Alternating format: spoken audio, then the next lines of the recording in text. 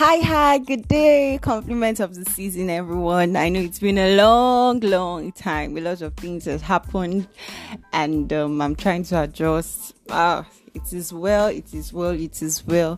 I just want to thank God and give God all the praise for what He has done for us, for me especially, and my family. And I know that my God too is doing well for you, because all He knows how to do is good, especially if you're on His side. You experience more of His goodness, and I pray that His goodness will forever be multiplied in our lives in Jesus' name. Welcome. My name is Victory. Welcome to Light Bearers Podcast, a podcast where we talk about the Word of God and how we can apply it to our everyday lives to get glorious answers for a glorious future. Welcome. Today I'm going to be talking about my personal life. I promised some people a podcast regarding this. I transitioned recently, and I transitioned from being a single to being a married person. Yeah, hooray. So a lot of people are eager to know how this transition came about. Probably I'll be making that podcast regarding some in-depth, but I'm just going to be doing by the surface. Okay, because some people asked questions, how did it happen? Because they know my kind of person. They know that I was not giving it to relationship. That is not that, but I kind of an ambitious person. I feel that you should have certain things before you move into a relationship, not even marriage. So people were shocked that if I was the person that was not even interested in that side, then how did I transition? How did it come? Number one is God. It's God. Okay, before I move into my transitioning, I would love to give my transition. I'll just give a little, then probably I'll do another podcast where I will detail how that stuff happened, how I became engaged and the rest. But today I'm just going to be talking about how to stay sexually pure during your courtship, how God helped us to stay sexually pure during our stage of courtship. That's what I'm going to be sharing, so that if you're out there, you're in a relationship or about going to a relationship, or you would go into a relationship later in life, it might be useful to you.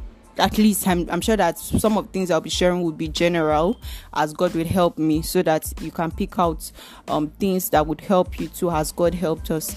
And that's what I'm going to be sharing in today's podcast. Without further ado, let's jump right into it.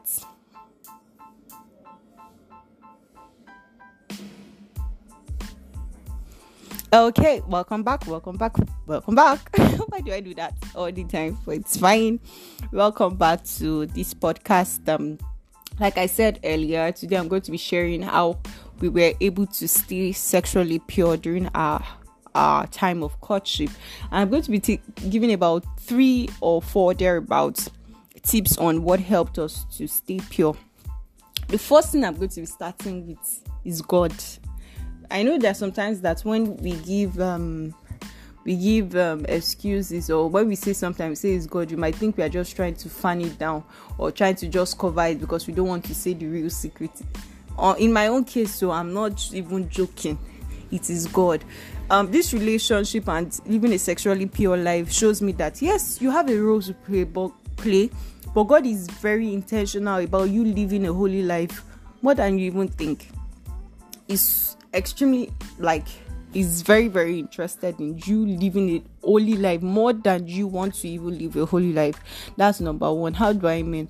When I got into a relationship, I didn't have a job then, and I was always at home. First of all, because my parents are pastors in Redeemed Christian Church of God, and if you know the whole Redeemed rules regarding relationship, you are not supposed to visit your fiancé, or at least visit him alone. So going to his house was a no-no area. I told somebody that I went inside my fiance's house only once, and I went with somebody and his brother was around, so I only went once before we got married. I only saw the place I was going to stay in once before we got married, and people were like, wow, how were you guys meeting? So I think I just followed the Redeemed tradition, which actually helped. Then so I'm not the outing type, so it comes to my house majorly. So where we meet majorly, someone was asking, where do we meet? It comes to my house. And when we started courtship, we did it the redeem way. I'm so happy. I don't know, it's kind of weird, but we did it the redeem way. Probably when I do another podcast giving the detail of how we got into courtship, you understand, chap. So we did it the redeem way.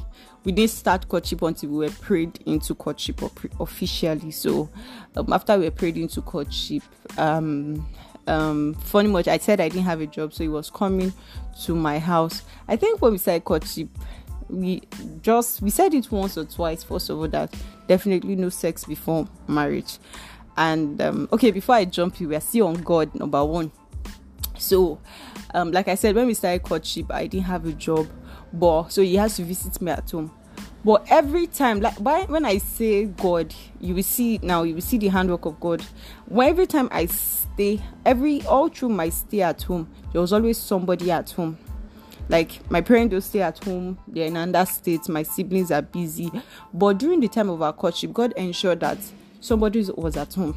At least somebody was at home even if they are not around for or they're not going to be around, just going to be for a short period. So either I'm going somewhere, probably I travel to somewhere like to a place or a state that it can't see me for a while, or so when it comes visiting, that's if somebody is not at home or something like that. So but if we are going to be at home, most of the time somebody is always at home. Either my sister is at home, or my brother is at home, or when my parents come around. So there's no saying you want to come and have sex when people are around, you get.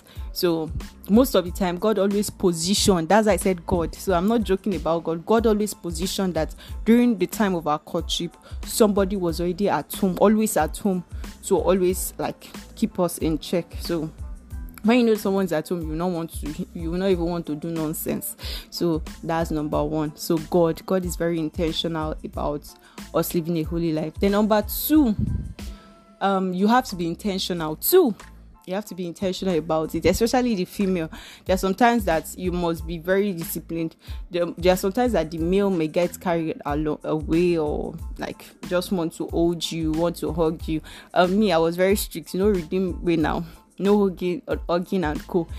I'm not saying he didn't hug me at all, but I was very strict with I was strict with no kissing. The first time we had our kiss was our court wedding.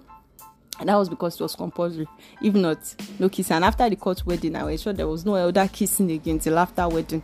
So you have to be very, very disciplined. No kissing. There are sometimes please, I'm not hugging you and the rest. And I know it can be very difficult, especially from the male side. But if you are disciplined like that, none of these things, it also helps. Like you're not going to do this, anything that would actually arouse you or whatever. It also helps. Number two, marry somebody that respects your belief. That's when it comes to being a child of God, marrying a child of God, and someone that respects your belief.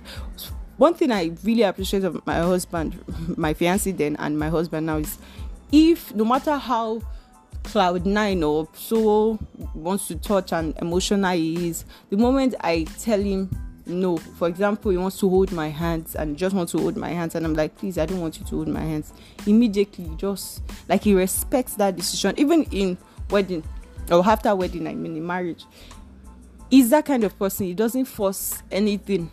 So from courtship, you'll have noticed it. That's one thing I really appreciate. There are sometimes that we ladies, probably you just need somebody to hug you or something like that, and in as much as because you have ego and you just want to say no so I can prove that we are a good girl. But if it continues, you would actually, how will I put it, you would actually be tempted and just lose your guard. But one thing about my fiancé is that the moment I say no please, he understands no please, and he respects that decision. So one of the things that will help you is, number one, marrying someone that is truly born again. Somebody that is born again, that definitely, like I said, both of you know that I didn't have to struggle and keep shouting no sex before my nah. I didn't have to. I think we just said it once or twice or something like that. So I didn't have to enforce, because everybody knew that no, this is a no-go area. the only thing that was like no hugging, no holding my hand, which they were like, I cannot hold your hand. I said, no holding my hand, that kind of thing. But yeah, so marry somebody that respects you. I said number 1 is God. Number 2, you have to be intentional. Number 3, marry somebody or be engaged with somebody that respects your no is no. I don't want this, he doesn't want this, it stops, and the rest. Then marry a child of God. I think that's part of it. Marry a child of God, and that will help you a lot. Marry a child of God. Like they say also, avoid naughty places. If there were times that we were alone, probably very few times that we were alone in the house, apart from our decisions like intentionality about living a pure life was able to help. But if you know that you are feeling funny, okay, come and be going on. That kind of thing. So don't stay in dark areas like that. All this marriage counseling we've heard from, don't this, don't that, follow it, is actually true. And those were the things that helped us, so that I don't take this podcast longer than it is. So those are the things that basically helped us. Number 1, God. Number 2, intentionality. Number 3, a man or a partner that respects your opinion. Number 4, a child of God, and you following other things. And it was easy. I didn't struggle. I didn't have to be shouting that no sex or something. No. It was, God just made it easy for us. As I said, God. Thank you so much. This is where I'm going to be stopping. I hope you had a wonderful time. I hope you were able to learn one thing or two.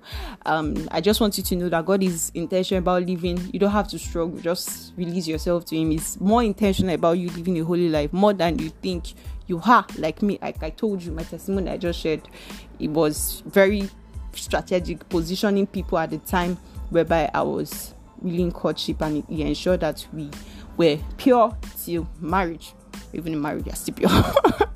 That kind of thing. So thank you so much for listening. I really appreciate it. You can share to as many that are single or married, so that they can share to their other single people. You don't know who you are helping, who you might be helping. Thank you so much. I really appreciate it. God bless you. Compliment of the season. Have a wonderful time. Trust God. Release yourself to Him, and it's going to bless you and help you in Jesus' name. Thank you so much. I really appreciate it. God bless you. Do not forget, be positive. Be positive. God bless you.